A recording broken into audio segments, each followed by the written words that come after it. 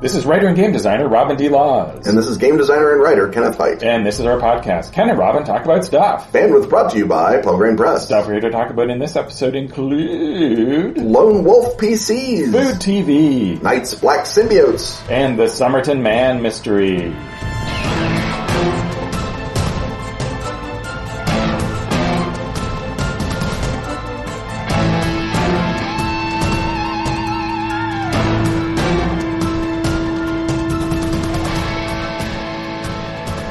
You are cute, you are cunning, you are fierce. Aw, thanks, Robin. No, I'm talking about your stats and Magical Kitties Save the Day from our friends at Atlas Games. Magical Kitties Save the Day is a role-playing game for players of all ages. It's on Kickstarter now. In Magical Kitties Save the Day, you need to use your magical powers to solve problems and save the day. It's got everything we love in a role-playing game, plus magical kitties, robots, and hyper-intelligent raccoons. Teach your kids how to roleplay, create a party of magical kitties, use your powers, and save the day. It's on Kickstarter until August 15th. Search for it today or follow the link in the show notes.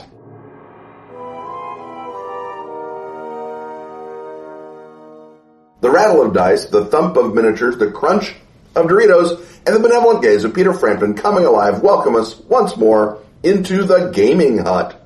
But I'm looking around the gaming hut, Robin, and I'm the only one there. I think it's because I'm so cool.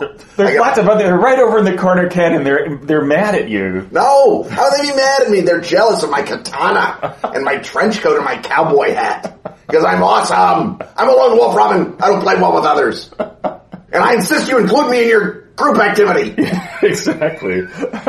So, as we're alluding to, and by the way, you can tell from the fact that our voices are overlapping more than usual, this is our annual talking to you from our hotel in Indianapolis right before Gen Con starts, and we're here in the Gaming Hut to talk about Lone Wolf PCs. And everybody is familiar with the player who wants to play a Lone Wolf. For the premise of this segment, you may be that player. You may be that player. And we're here to give you advice on how to play the Lone Wolf without annoying everyone else in the group. And Ken, would you like to start by stating the obvious and explaining why playing a Lone Wolf might annoy everyone else in the group? The basic reason is because you are hogging the spotlight. There's more than your share of activity has to be devoted to you if half of the story is the rest of the party, and the other half is you doing cool things on your lonesome.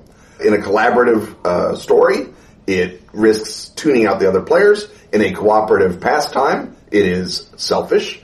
And in terms of narrative constraint, it is an extra problem for the GM because they have to have two stories going instead of just one and create challenges that while they will challenge your lone wolf character, will not murder them for being all alone, as every other challenge in a group adventure activity is designed specifically to do. So between all of those things, one might even say, why even bother? Why not just play someone who can get along? And the answer is because in many, many genres, there are characters such as beloved Aragorn or whoever that have to go out on their lonesome to do cool things, and it is part of the narrative sea in which role-playing bobs along in its fun little boat. So how do we get the fun of having a scout, a ranger, an assassin, a sniper, a lone character who must operate alone to be effective, and still have all the fun of cooperative and collaborative role-playing? Robin? Right. And another, I think probably the archetype that informs most people who dysfunctionally play Lone Wolves would be Wolverine. And Han Solo, in another way, is sort of a lone wolf, although we never actually see him go doesn't ever do anything alone except get frozen in carbonite. Yeah. But the thing about those characters that makes them dramatically interesting, that makes them likable in the end, is that they are the lone wolves who realize at the end that they need the rest of the group, and loyalty matters more than selfishness. Altruism versus selfishness is one of the classic arcs of dramatic arcs in general, and particularly in genre adventure. But they resolve toward altruism or toward loner versus group member. In the end, they're always headed molded toward that. And that even Sherlock Holmes needs Watson, and he recognizes that. Yes, absolutely. And the thing that a lot of people, I think, leave out when they're playing Wolverine or the person with the trench coat, the katana, is the part where they then cooperate with the rest of the group and prove that they need the group and the group needs them. So the thing about a lone wolf character, the thing about Han Solo and Aragorn is eventually they resolve those things, but Wolverine keeps unresolving them and then re-resolving them. Because Wolverine is in a continuing serial, the comic book, which by definition can never come to a resolution. Right, because he's an iconic rather than a transformative hero, right. To use someone's term. And the standard term, I believe. The standard term now. And so as you tackle your lone wolf character, you're looking at two things. You're looking at ways to make sure that your time on screen is engaging to everyone else. So you are not playing a lone wolf in order to realize your real life desire for autonomy over your friends, but rather you are entertaining your friends with your cool lone wolf character, going snickety snick in a way that they can appreciate, and you are working toward ways to have that moment of reconciliation happen at the end. So I guess the first test is to ask yourself to have the self-awareness to explain whether you are there in order to entertain the group of players in a way that may sometimes annoy the characters, right? Or whether you are engaging in premise rejection, to name another term. Another standard term. Another standard term, by rejecting the entire premise of group play and trying to subvert whatever it is. And I don't know about you, Ken, but I have occasionally played with players who, consciously or otherwise, are looking for ways to, A, subvert the premise of whatever we're doing, and B, absent themselves from the rest of the group, to take their ball and go home. So is there anything we can say to those players, assuming they even care to listen to us, other than don't do that? Right.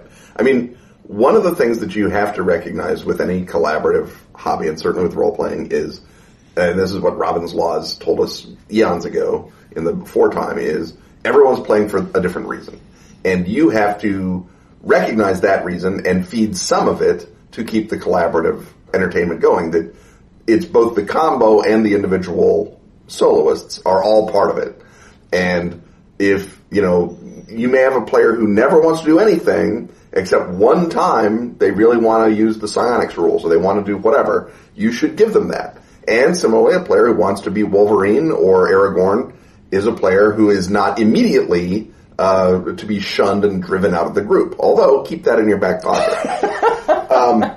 You have to say, what is the thing about Aragorn and Wolverine that they can do that will give them the maximum amount of fun while also not producing dysfunctional play for all the other reasons. And it may just be that what they want is some measure of specialness, right? That in a world of mutants, Wolverine is the only immortal mutant. And he's the best at what he does. Aragorn is true king of man, right? The true king of Gondor. And there are elements of those characters that, yes, make them special. And that's kind of the genius of the one unique thing in 13th Age, is it gets everyone right on the table saying, what do you want to be special about? And I would say, first, see if you can just steal that mechanic for your game, whatever it is, especially if you suspect you have subverty type players. My players are all very good now. And they have harnessed sternly remonstrated. They have harnessed their subversion into the subvertist they get is what is called the Scooby. In a game in which you are playing mystery-solving teens, someone wants to play the talking dog, but the talking dog is helpful and adds fun change-ups and creates fun drama and chaos, and not selfish drama and chaos. Scooby is always with Shaggy. He's always working with the group. Scooby is still the center of attention. It's still his show, but he does not sideline everybody else. And that is the difference between Scooby, who is a good character, and Wolverine, who is basically kind of a bad character. Except every now and again he is, as you say, forced into some sort of dramatic arc. He'd be a great solo character, but he's literally on a team book. So what can you do? So with those characters, you identify the thing that they want out of that part, and you try and feed that as much as you can in the context of collaborative play and in the context of social cues. So have NPCs recognize that character and be impressed. That costs you nothing. even if, they're impressed, they may still be drawing down on them to mow them down with machine gun fire. And that is kind of a compliment. It's Wolverine. Use the armor-piercing ammunition. That kind of, oh yeah, get him. That's what they want out of it. And it is a way to feed ego that feeds into drama as opposed to feeding away from group activity. Right. You've moved ineluctably, as we tend to do, toward what GMs should do with the lone wolf. But if you were the lone wolf, my earlier call to self-awareness can be implemented like so, which is sometimes the GM will step out of narrative mode into explanatory GM mode, and I don't even think role-playing games really have a fourth wall, which is perhaps a whole other segment. But I sense that it is absolutely a whole other segment. Right. But for the purposes of this discussion, you can break the fourth wall as a player and say, I'm playing a kind of Wolverine-y sort of guy, so I want to go through a thing where I go off on my own and then prove myself again to the group. So that when you get into the argument with the, say, tactician player who's like, no, it's foolish to ever split the party. Why are you doing that? We need to be safe. If another player is, as a player, offering you opposition, step out of is the Cyclops to your Wolverine. Yeah. Step out of the mode where you're either in or out of character, just sort of arguing tactics in world, and say, explain what you want out of the scene and reassure everyone that you are not there to hog the spotlight, but that you want to iterate this classic genre pattern. Right. You maybe not use that phrase, but you say, I want to... No, use that specific phrase. That is the only phrase. Speaking of standard terms. And so say, well, I've got a lone wolf guy. I want him to go off and be lone wolfy, but don't worry. Between the GM and I, we are aware that this is what is going on, and this is a universe where these things happen. Now, at this point, the GM may step in and go, oh, no, that's not a universe where these things happen. Right. This is the Aliens universe, in which if you go alone, you're going to be eaten or possessed. Yes. And the whole lesson of Aliens, of course, is don't split the party. But in a universe where these tropes are possible, make it clear that that's what you're trying to do. And part of that is explaining to the players that they can relax, that you're not going to do the thing that everyone absolutely thinks you are going to do without that assurance. But also sort of cues to the GM, go, oh yeah, maybe I better lessen the number of beholders in the warehouse. Right. And, or at the very least give that character an opportunity to get away having seen the beholders, so that their solo op actually helps the party as opposed to merely gets the ranger killed. Yes. And also as the player, you can ask yourself, you can hold your powder until you see an opportunity for lone wolfiness that actually helps everybody else out. And then people then can sit back and enjoy. So they'll already sort of have the message, oh, this is going to only take up X amount of time, because everybody in the group gets a certain amount of spotlight time in an efficiently run game, and your spotlight time is just going to take place with your character off on their own, and quite often players will enjoy a moment to relax and see somebody else doing something cool. And then to watch, sort of become spectators of the horror movie of your character walking into danger. Yes. So if you've decided, I'll scout ahead, the legitimate use of a ranger, then you're excited because you don't know what's else in the dungeon, you don't know what the monsters are, and you have the fun of watching that, and it is incumbent on the player and the GM to keep that scouting mission tight. So rather than pixel bitch every single 10-foot square, you say you go down a curve, through a hallway, you jump over a crevasse, because we know that his dex and strength are very high, we don't have to roll for that, and he gets to the overhang, and down below he sees... And, it's the Goblet Orgy, or it's the 9 beholders forming into the Nenniad that will destroy the world, and then you're there, and you, the scout, or the ranger, are like, oh, I'm the best there is at what I do. That's 9 beholders, or a Goblin Orgy, or both. I would really like the wizard to be here now. And that then becomes a tactical challenge to overcome, and the wizard's like, I'm going to try and communicate with the ranger with my wizard eye, or I'm going to... the monk will telepathically talk to him or whatever, and you can use those. And in many games, you've already got familiars, you've got some other methodology by which you can have that multiple camera angle. And then it's just, how do we get there? And can the ranger hold them off long enough for us to run through? Oh, now we have to get across that crevasse. We know there was a crevasse because we heard about it. The crevasse. And so that becomes sort of running into the excitement that you've already programmed. So in a way, it's it builds layers into the fun as opposed to taking layers out of the fun.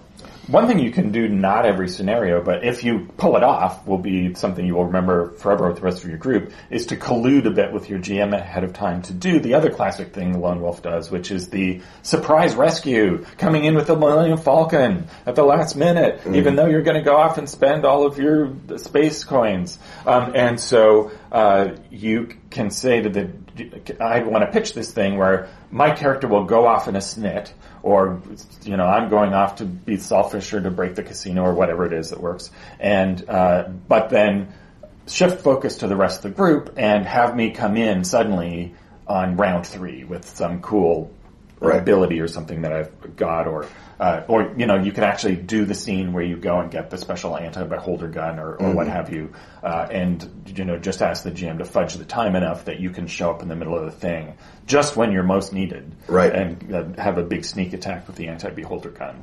And if you do that, first of all, you're reinforcing the rest of the group, and again, you're iterating a classic adventure trope, which would be a lot of fun to do. That's a bell you can only ring so many times, but it's something I think people almost never actually think to do, so it would be very cool if you would pull it off. And it's a way, again, to recuperate the problem Lone Wolf guy into the rest of the party, because you can ask the Lone Wolf guy, what's the thing that you can see yourself doing that really helps the party? And they have to think of that. And it may just be, I show up with my katana and I mow down the bad guys. Great. Now we have a thing that you're doing. You're doing it to help the party. You can establish timing. You can do that. As opposed to just, I have a katana to have a katana. That's its own justification. Which, true in real life, not so much true in games. Right. Or narrative. Right. And also you want to make sure, is your katana an emotional katana? Are you doing this in order to find a sublimated way to be kind of a jerk to your friends? Right. And if you suspect this might be true, it is. It is. And if you are absolutely sure it's not true, it definitely is. Yes. So after performing this self-awareness check, you may want to ask yourself why your players would want to put up with this on an extended basis, because Ken already mentioned the shunning card. The GM has the shunning card in their back pocket. Yep. And you presumably do not want to be on the other end of a shunning card. So, and when one thing we don't shun here on this podcast are exciting commercial messages from our beloved sponsors. So let us bathe one in and then see what else we have on our script.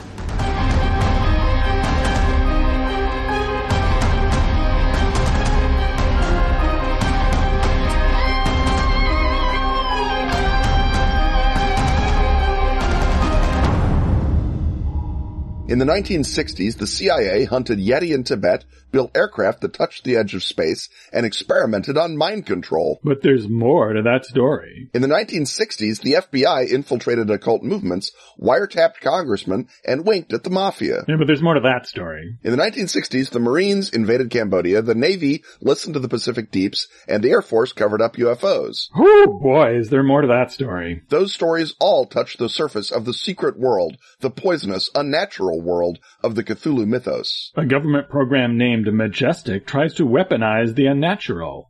A government program named Delta Green tries to destroy the unnatural. In The Fall of Delta Green, you play the agents of Delta Green, caught between your oath to America and your duty to humanity, caught between a world on fire and the icy cold of other dimensions. Written by Kenneth Hite, The Fall of Delta Green adapts Arc Dream Publishing's Delta Green the role-playing game to the award-winning Gumshoe engine. The Fall of Delta Green is a standalone game of standing alone against inevitable destruction. Delta Green falls in 1970. The world falls shortly thereafter. The Fall of Delta Green. Grab it in your store or from the Pelgrane Press website. It's Delta Green. It's the 1960s. In Gumshoe. What are you waiting for? The end of the world?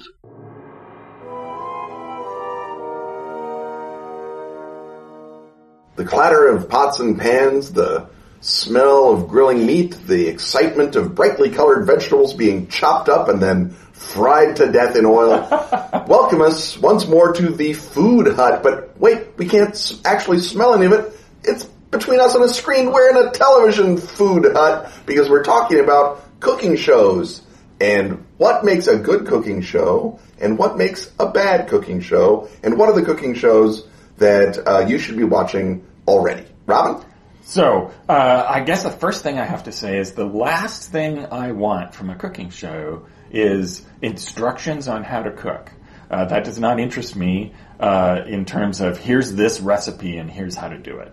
I'm not a look up instructions on how to do things on YouTube guy. I like to see. I like to get inspiration from a food show, but I don't want to be taught how to make a particular dish. That's not how I take in information. So with that big exception, if you're that person who likes to do that, ignore my advice. From my point of view, the thing that I need to keep watching a food show in which a bunch of cooking happens is it still has to be a human story about food and what it means, which means that it's all about the host and about the other people who are featured on the show and how they are treated. And incidentally, along the way, I will learn particular tips and tricks and inspirations and ingredients to mess with that I will then incorporate into my own very sort of improv style cooking. But I'm not looking for an instructional video per se. What are you looking for in it?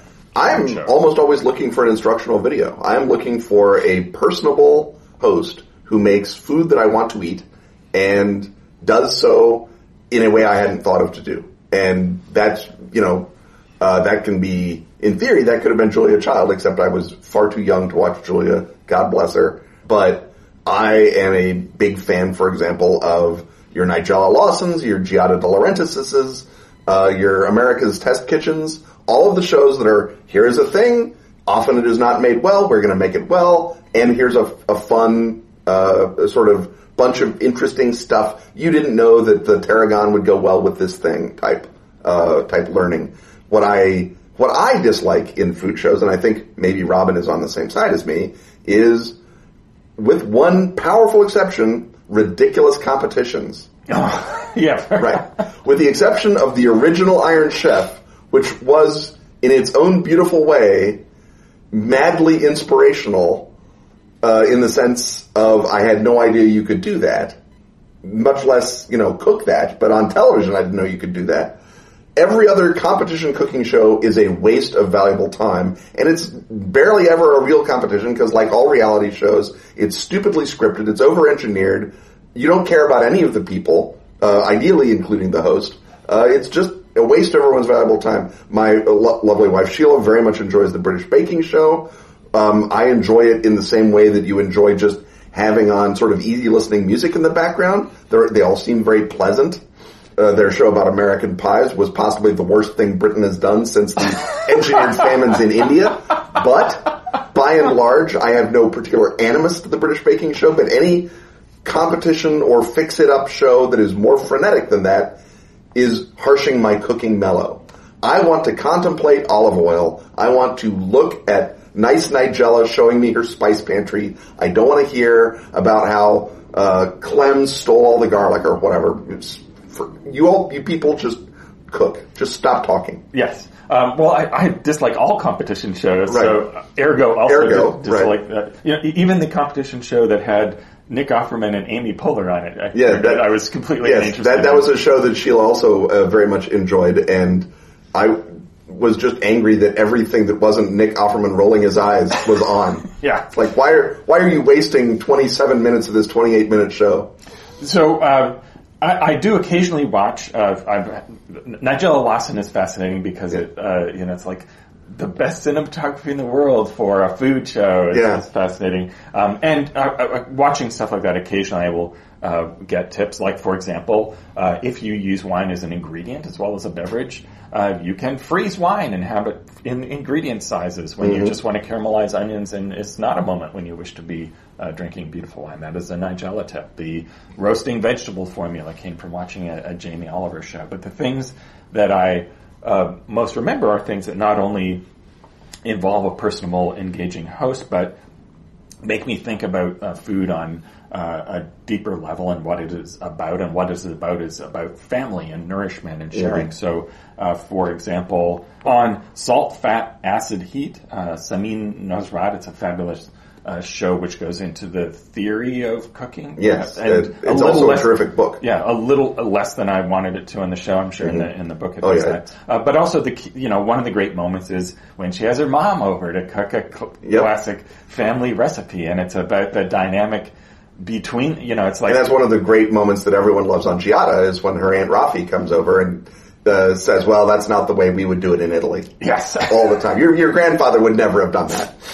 And that is also a theme that I've seen repeated again and again and again on these shows. Even the generational issue of, do you leave the potato skins on when you make a given dish? Mm-hmm. The director of Bend It Like Beckham has a cooking segment on the DVD of that where she is making aloo gobi and she invites her mom in and it's like, no, you have to peel the potatoes. No, leave the peels on. They have to, but no. And we've seen that again and again. And right, I think everyone who's ever cooked with their mom has experienced that, in fact.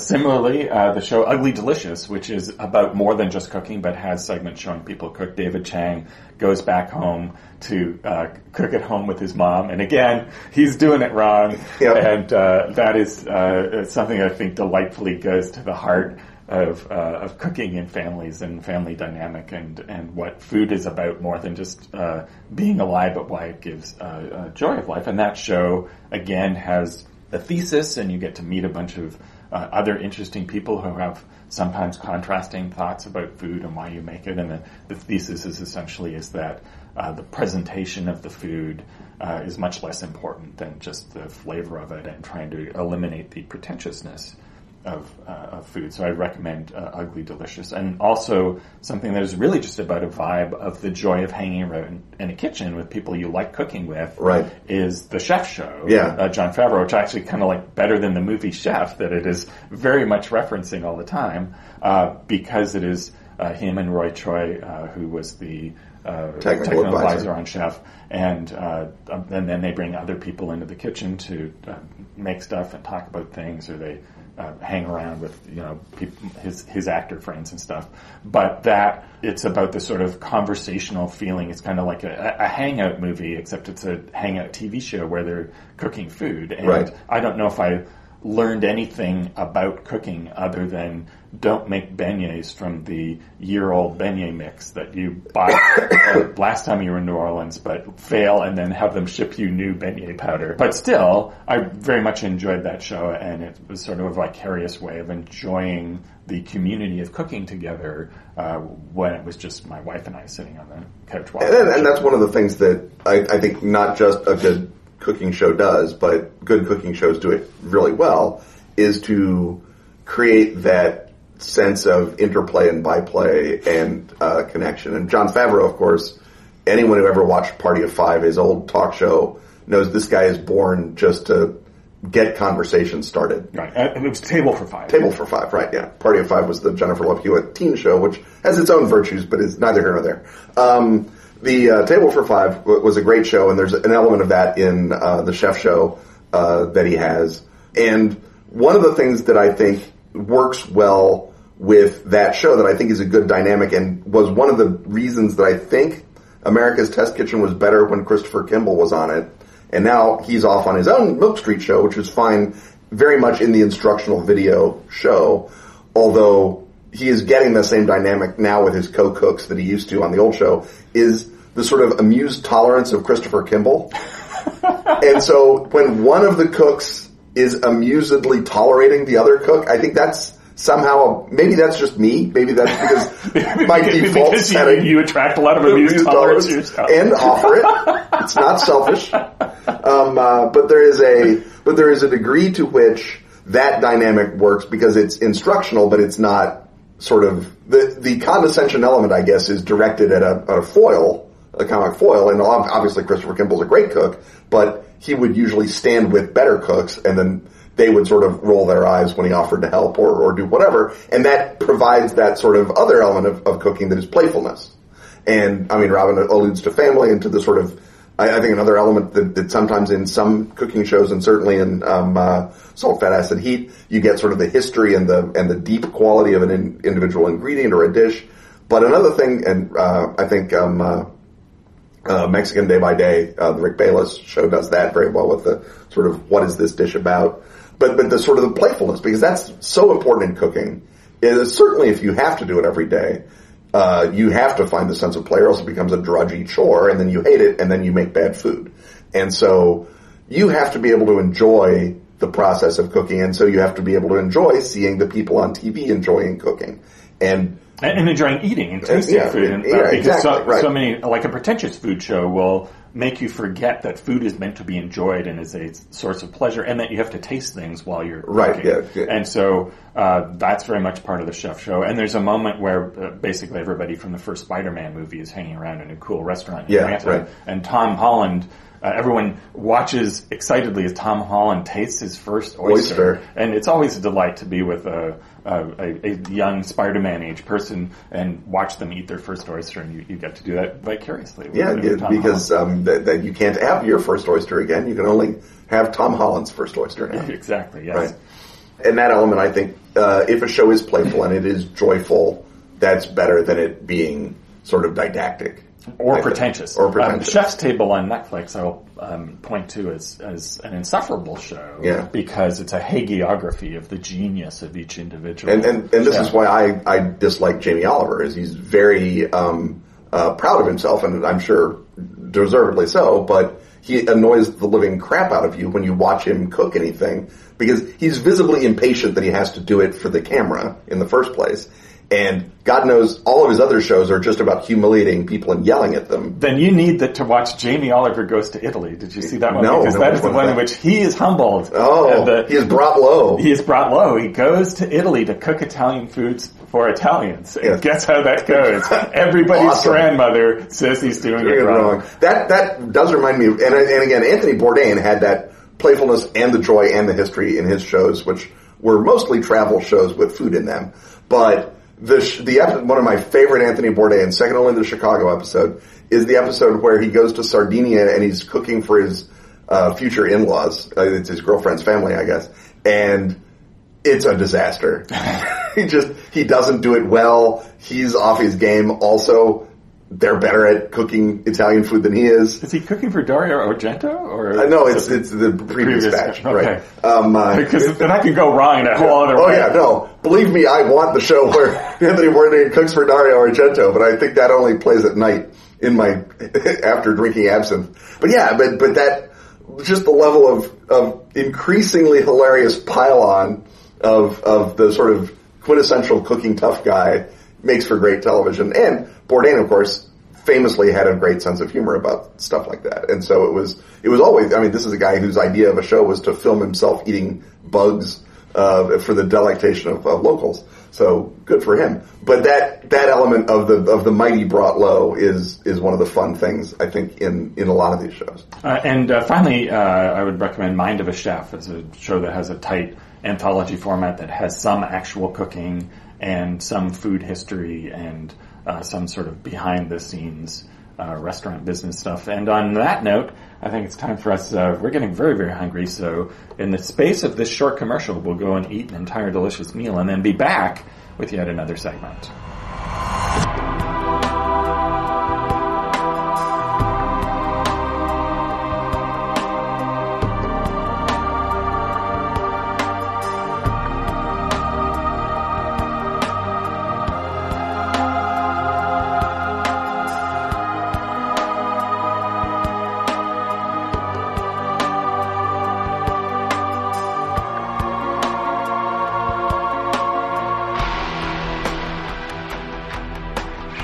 The best of Askfageln is now available at Drive-Thru RPG. All issues of Phoenix Magazine since 2013. That's spelled F-E-N-I-X. Can now be grabbed in special English editions. Containing stellar gaming material from our own Ken Hite. And such other recurring stalwarts as Graham Davis. And Pete Nash. Also find Dice, the gorgeous photo book celebrating that classic gaming accessory. And Freeway Warrior, the series of post-apocalyptic choose your adventures by Joe Dever. And if you speak Swedish, not English. That's Swedish, not English. You can delight in every original issue of Phoenix. And the new Sagebrush Rush and Six Guns role-playing game Western. How do you say slap leather varmint in Swedish? Oddly, Google Translate refuses to help on that. That's the best of Astfageln on Drive-Thru. Be the kind of lone wolf maverick who keeps podcasts alive. Join such Patreon supporters as Matt Farr, Miko Araxinen, Trung Boy, Wayne Rossi, and John Rogers.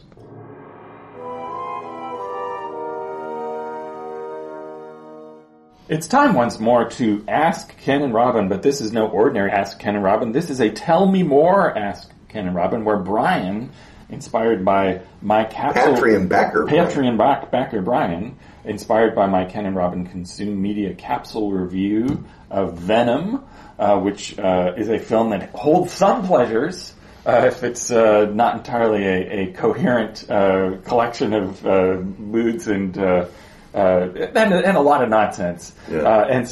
But Brian would like to know how to take Venom-style alien symbiotes and make them the Night's Black Agents vampires. Ken, I guess the first question is, are symbiotes already vampires? I think that a symbiote that merely lives on you is just a parasite. If it's a vampire, it has to want to drain or replace you, right? Because it's removing something of yours, whether it's your personality or your individuality or your blood. That's the vampire quality of it, and that it ideally needs that to survive, that it's not just doing it for grins. Right. And the symbiotes in Venom, not only just Venom, but the enemy symbiotes, clearly one thing that they do not have is covert OPSEC. No, they don't. They're over-the-top, crazy, very overt villains. So the first thing I think we would have to do with symbiotes is dial them way back so that they can run a conspiracy and be hidden from the world. Yeah. Or, I mean, you can have your cake and eat it too, because you can have your symbiotes that fell on the old meteor, right, from 5,000 years ago, and have learned over the millennia to dial it back. And then, the Earth passes through the same comet tail in the present, and a bunch of new symbiotes fall. And those can be your Venom ones, so you don't have to lose the fun of wacky, over-the-top Looney Tunes monster bad guys.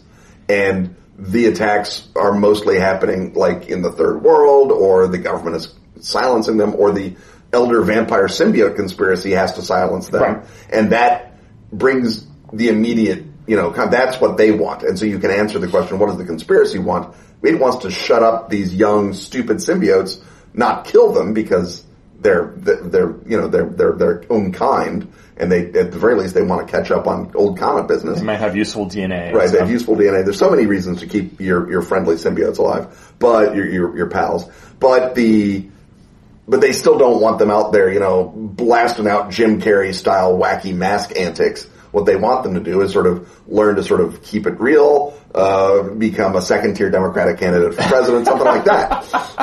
Not just gobble up a stop sign or this something. This symbiote is only 3% in the polls, but he's got a lot of small donors. He does. He has a lot of small donors. And so that sets up your story and still gives you the fun of, we want Venom but Night's Black Agents, so people don't come in and say, but where are all the giant face melties? And you can still have that. Right. So I think this suggests a sort of a fun progression to wrap a series around, which is stage A, you're the burned agents who know that something weird is chasing them. Act 2 is you discover those things are alien symbiotes. And Act 3, guess what? The comet arrives and down come the crazy Venoms, and you finally figure out what it is and where the reference is coming from. And that... Because if you have everything just happen in the antecedent action as part of the backstory, and there's already, a crazy symbiote in the first episode, you have nowhere to escalate to. Right. But if you do it as a sort of a cool surprise at the end, I think it's easier to sustain symbiotes run rampant across the planet if it's like the last half or last third of your series. Yeah. And then you can foreshadow when the comet comes back. And everyone's like, the conspiracy's waiting for something. They've taken over the Arecibo telescope or whatever. And you're trying to, what could they possibly want? And as you figure out that these creatures that sort of meld into your body but can emerge as living death shadows which is cool, that these things are out there and they're doing something, and maybe you can figure out, oh, they're from space, that's why they want the telescope.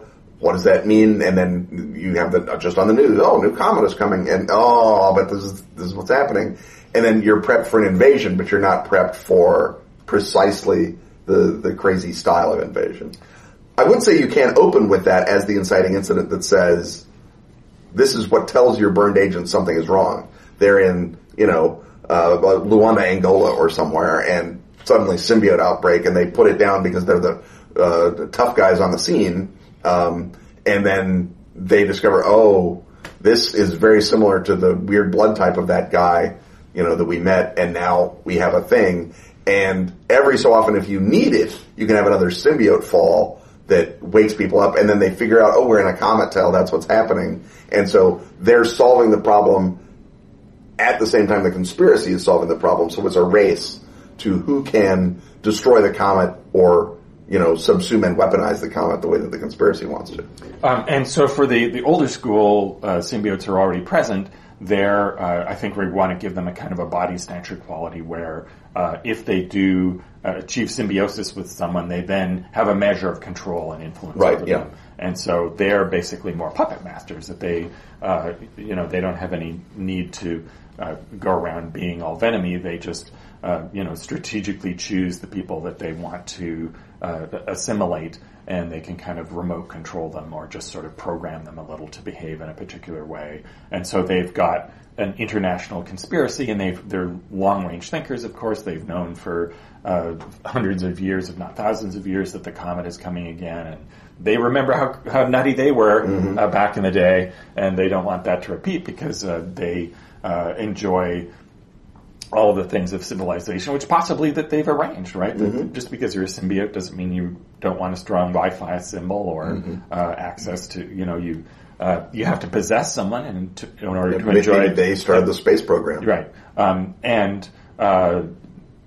Perhaps they are there basically to enjoy the pleasures of life on this planet and skim the cream of experience, and you have to possess someone in order to enjoy a 12-course tasting menu, or sometimes even you can enjoy a spiral into heroin addiction, and then right. And so basically the people on the planet are the puppets that they've arranged for their pleasure, and they don't want anyone messing with that. A big reign of symbiotes is going to wreak havoc on the infrastructure. They're already basically the hidden masters, the 1%. They've got everything the way they want it. They don't want basically someone to come and tromp through their garden. And every so often, if they want to grow a mouthful of needle-sharp teeth and just eat somebody, they can. They can. Yeah. You do that, but you have to do it on the down low. Right. And so this is why that you've arranged for the world's intelligence agencies to exist, because you are concerned, I guess, not just...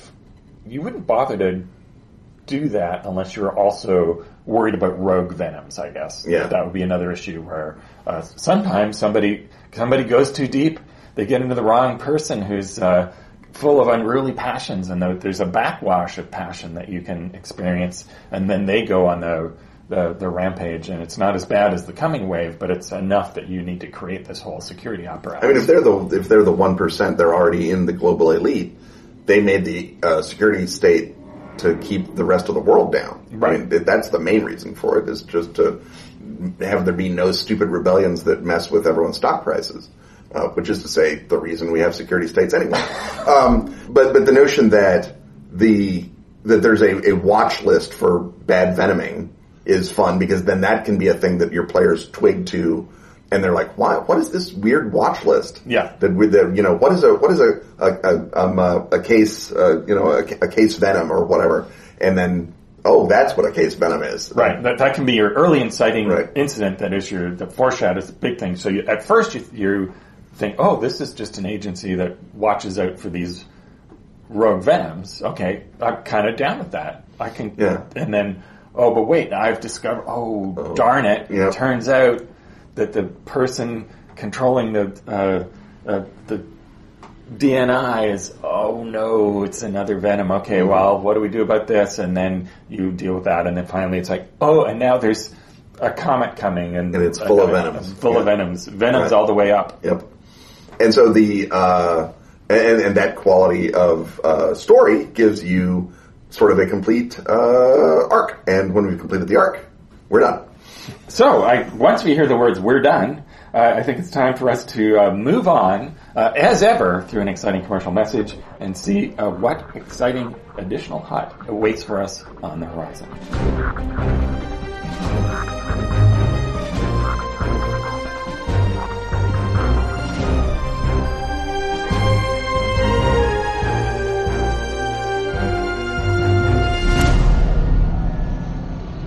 Have you found the yellow sign? The King in Yellow, Robert W. Chambers' unearthly book, has inspired millions of readers since the death of the Gilded Age. A beautiful new edition from Arc Dream Publishing brings fresh potency to its stories of poisonous romance. This deluxe hardback features gold foil embossing and a leather cover in the black snakeskin pattern that Chambers described. A foreword by John Scott Tynes sets the stage. Annotations by Kenneth Haidt elucidate the secrets and histories of every tale. Samuel Araya's full-color plates and charcoal illustrations evoke the otherworldly weirdness of Carcosa. Every print order comes with the PDF digital edition. The annotated King in Yellow insinuates itself into our reality in July 2019. The ball begins. It is time to don your mask. Join the masquerade at shop.arcdream.com.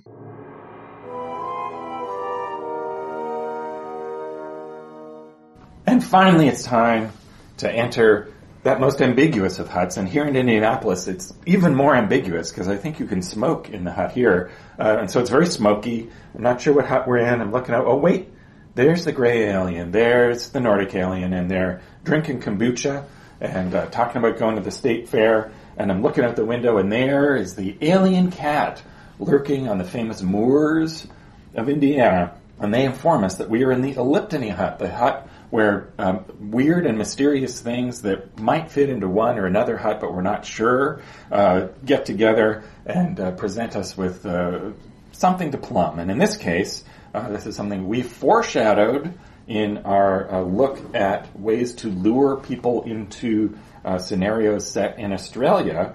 And Ken, you wanted to put a pin in one famous Australian mystery that needs its own segment, and that is the Tamam Shud Somerton Man case. And so this goes all the way back to the 1st of December 1948, Somerton Park Beach, south of Adelaide. A dead man is found, and that dead man is just no ordinary deceased individual, but one who inspires mysteries even to this day, because among other things, he has what seems like a core clue. Yeah, he does. Gumshoe in his pocket. It's when you don't need a skill to get, right? But it's the first scene, so you just get it automatically. And what that clue is there's a scrap from a copy of the Rubaiyat of Omar Khayyam in the fob pocket of his trousers. This isn't found right away, though. It's found like months later. They find it during basically the inquest. When they're going through his stuff. Right. And the quote is Tamam Shud, which means it is finished. And he was finished, but we're not finished talking about it. No, we are not. Tamam Shud is Persian because Omar Khayyam wrote in Persian. He wrote his poetry in Persian. He was a Persian poet. The Somerton Man was not Persian, as far as we know. He was, a normal-looking brunette guy. Normal for Australia, NFA, I guess. And he... no one knows what happened to him. They know he was poisoned. That's what the cause of death was eventually decided to be. They didn't know if it was self-administered or given to him by someone else. And we don't even know what poisoned because guess what? All the autopsy records are missing. Because all of it is missing. It happened in 1948 when, according to the book, The Unknown Man by G.M. Feltus, who himself was a South Australian cop, and that book, by the way, given to me by the lovely and talented Dennis Detwiller, contains all you want to know about the Unknown Man, including a lot of weird letters to the editor from Australians who insist that they knew who he was, such as he was Marshal Voroshilov of the Soviet Union. And they looked into it, and the Marshal was still alive. Or was he? Dun, dun, dun.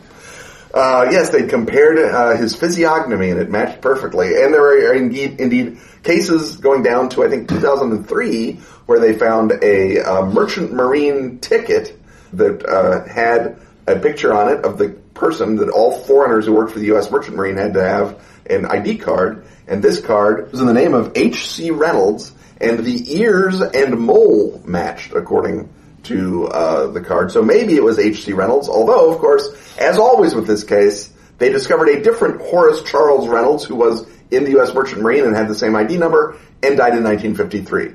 And the copy of Rubaiyat of Omar Khayyam, the reason they discovered what it was is they looked around and they found an abandoned car that had some luggage and the Omar Khayyam's book in it. And they were like, aha, and on the back there was a coded message, and inside there was a phone number. And they said, great, we're going to call the phone number. The phone number was from an area nurse, and the area nurse said, well, yes, I gave a copy of Rubaiyat of Omar Khayyam to a fella that I met in the war. And they're like, great, this is perfect. And they find the fella, and he's like, oh yeah, I got my copy of Omar Khayyam right here. Well, a lovely nurse gave me that.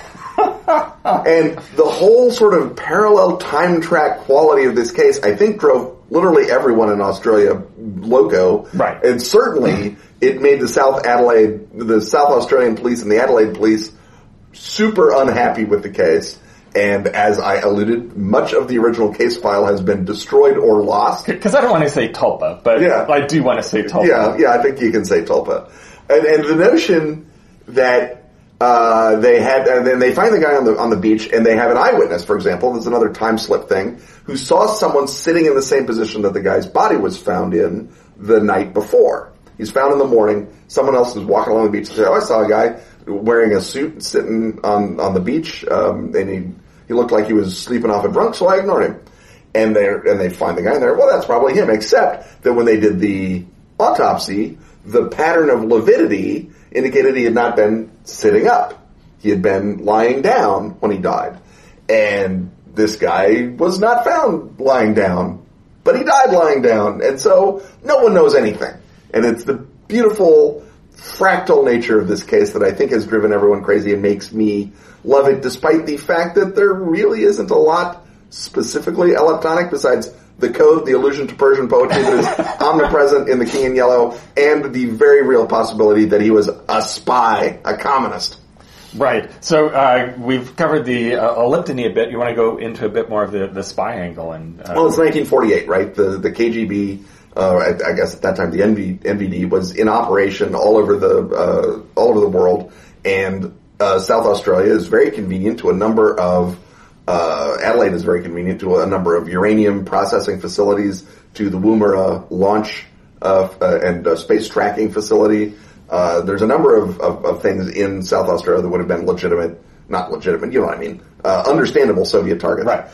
And it was very much the case in the 40s that the Western intelligence services were playing catch-up ball, and the Australian intelligence service at that point was barely a beautiful dream in anybody's eye, and very much playing catch-up ball. And so the notion that this guy may have been a Soviet agent who came to some Soviet misadventure, or a scientist or a defector who was captured and perhaps interrogated, and then, if he was interrogated with a barbiturate cocktail, that might have caused an overdose, given him the same poisoning symptoms, and then they dump his body on the beach and leave it as a mystery for everybody else after carefully clipping out all of his tags. Except, of course, they didn't clip out all of his tags.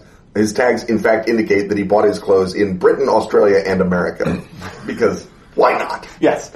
And they said to themselves, let's make this dead body dumping seem realistic and normal by putting a chunk of the Rubaiyat of Omar Khayyam in his pocket, Bob. Right. No one will pay any attention to that if we do that. That would be the perfect crime. Yeah. Because, it's perfectly normal for bodies to show up with bits of poetry. Primarily Persian poetry of the 12th and 13th century. Yeah.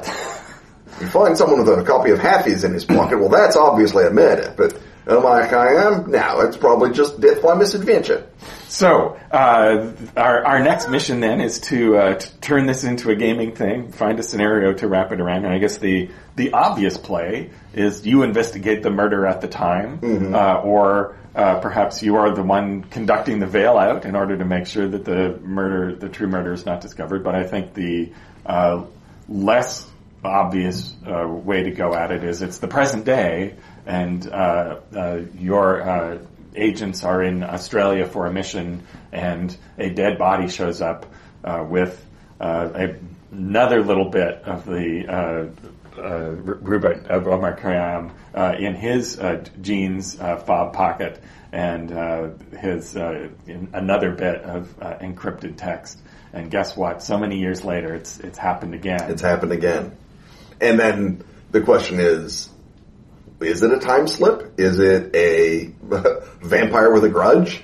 Is it, some sort of weird performative conspiracy, the making manifest that which should be hidden type behavior that Downard and others enjoy believing the Masons do? Right. I mean, the notion that it's basically a slow culture jam is perhaps ineluctable, especially if you have a weird... Which, of course, makes it an esoterrorist scenario right off the bat. Right, it's just the process of having an esoteric cell recreate the details of that murder and do it again that's the kind of stuff they do in order to weaken the membrane. So there might not be much more to it except finding the esoteric cell that did that before they open a hole that lets a bunch of outer dark entities in. And I think one of the fun things that you could do with that is that becomes sort of the initial thing. It's like, oh, it's esoterists. They're trying to mess with us. They do copycat murders all the time. Just find them, close it up.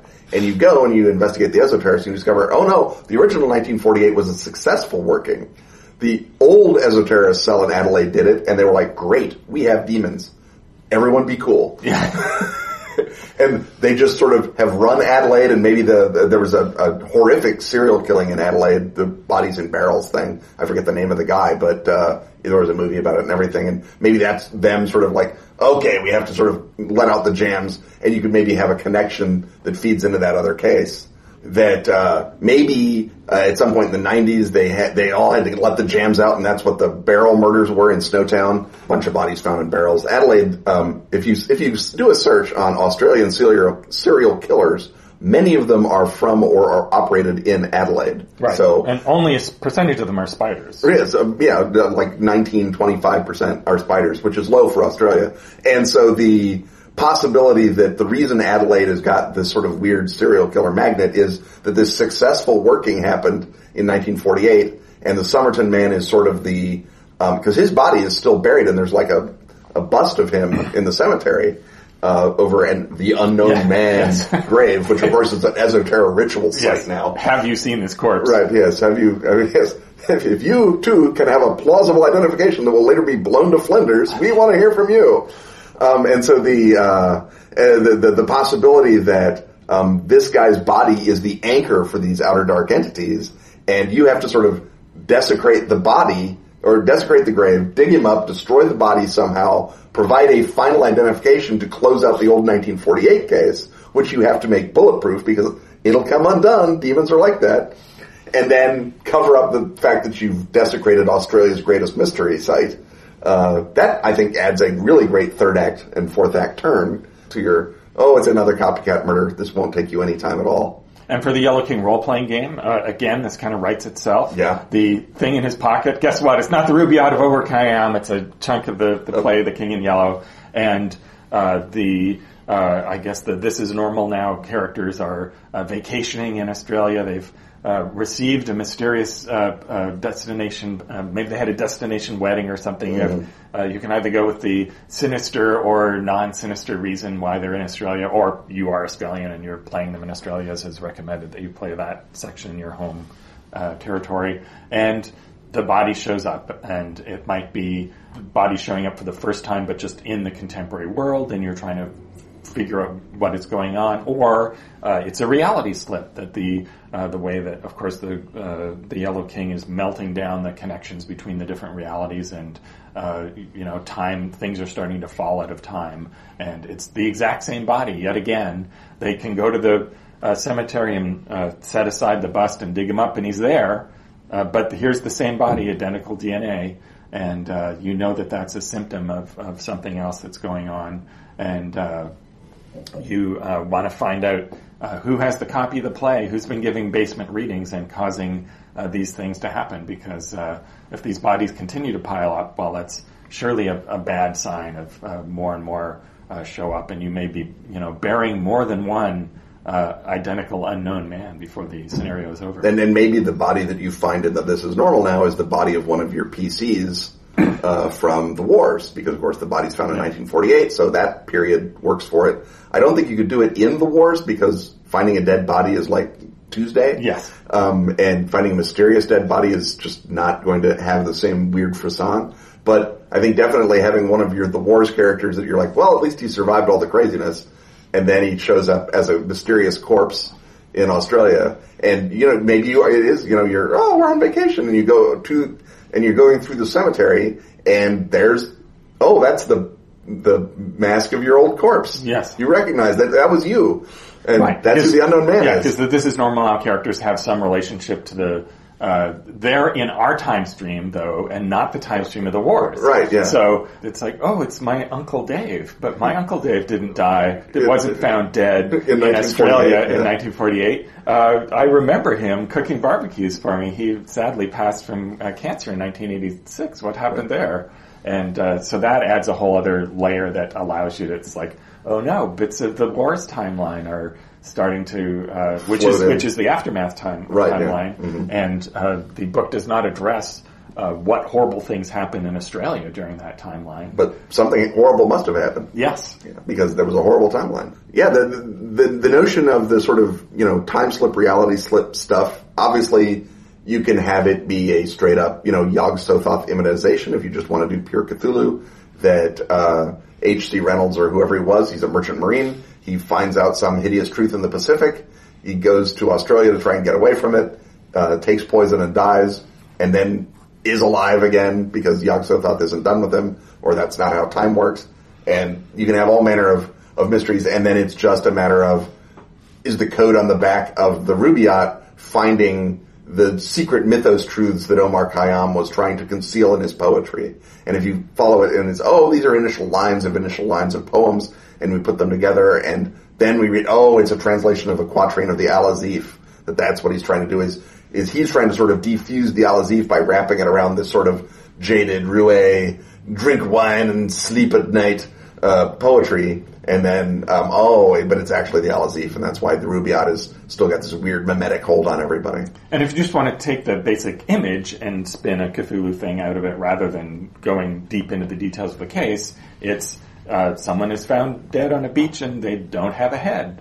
So we know who that is summoning. So you could be dealing with a Yagalanak outbreak if you're not careful. And of course, if we're separating ourselves from the details of the original case, once you deal with the first body, well, guess what? There's another one showing up, and you have to find out the cultists who are doing this in order to bring good old Y apostrophe into the world. And that the little piece of paper in their pocket is a tiny fragment of the Revelations of Blaki, so that when all the bodies are assembled, all 12 of them, it becomes the 12 volumes, and Yagalanak can manifest and also reanimate those 12 bodies and send them careening around, terrorizing Adelaide or your area. Right. Wherever your area is. If your Cthulhu investigators have not carefully ensured that the Yagalanak bodies are not able to shamble around, you're beginners, let's say. Right.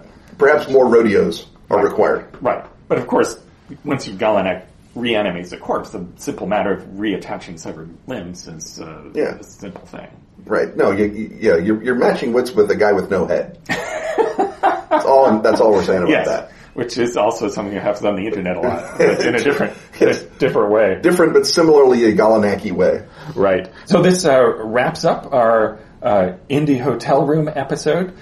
Next week, you will hear another annual tradition, which is our scratchy-voiced post-Gen Con recap episode. And after that, the episode live from a Gen Con, unless something horrible happens to the recording. And then after that, we will be back to comparative normality. So until then, join us a mere 7 days from now and wish our past selves luck in surviving Gen Con.